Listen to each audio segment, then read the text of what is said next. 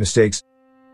You make them, I find them, we fix them. Welcome to AutoZenEnglish.jp The Posts, a podcast created by David Dodd and read by his friendly AI assistant, Lish. Hello everyone. Wasn't election day exciting?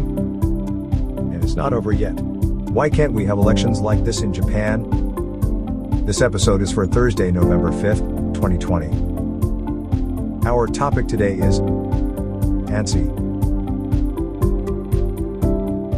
The world was antsy as the world waited, and now the world knows.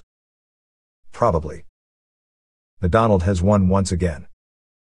At least it seems like he will.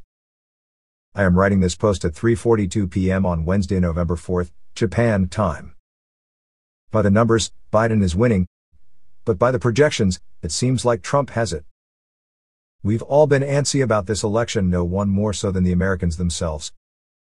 All the political prognosticators, predictors, said the worst possible outcome was a close election that came down to the wire. Well, it certainly is a photo finish. This election has made us all a little antsy. That means we are all worried, excited and nervous at the same time, and not in a good way. I'll not deny it. I have been predicting a very close Trump win for a while now. I thought he would win in 2016, and I saw no reason why he would not succeed in 2020.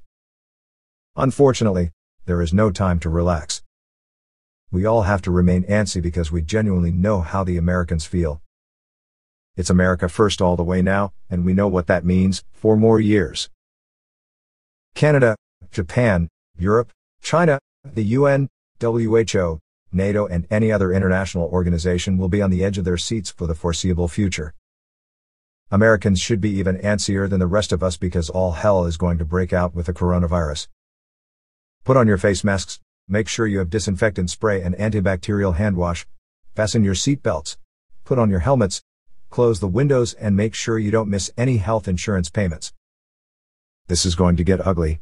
This podcast is over, but the election counting continues. Thanks for putting us into your ears. Please, don't forget to subscribe. Until next time, maintain your discipline and learn something new every day. Talk with you later.